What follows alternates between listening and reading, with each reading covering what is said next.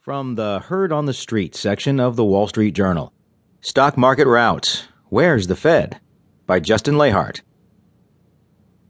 Investors are finding out just how hard it is to walk on a tightrope when it isn't clear how far down the net is, or if the net even exists.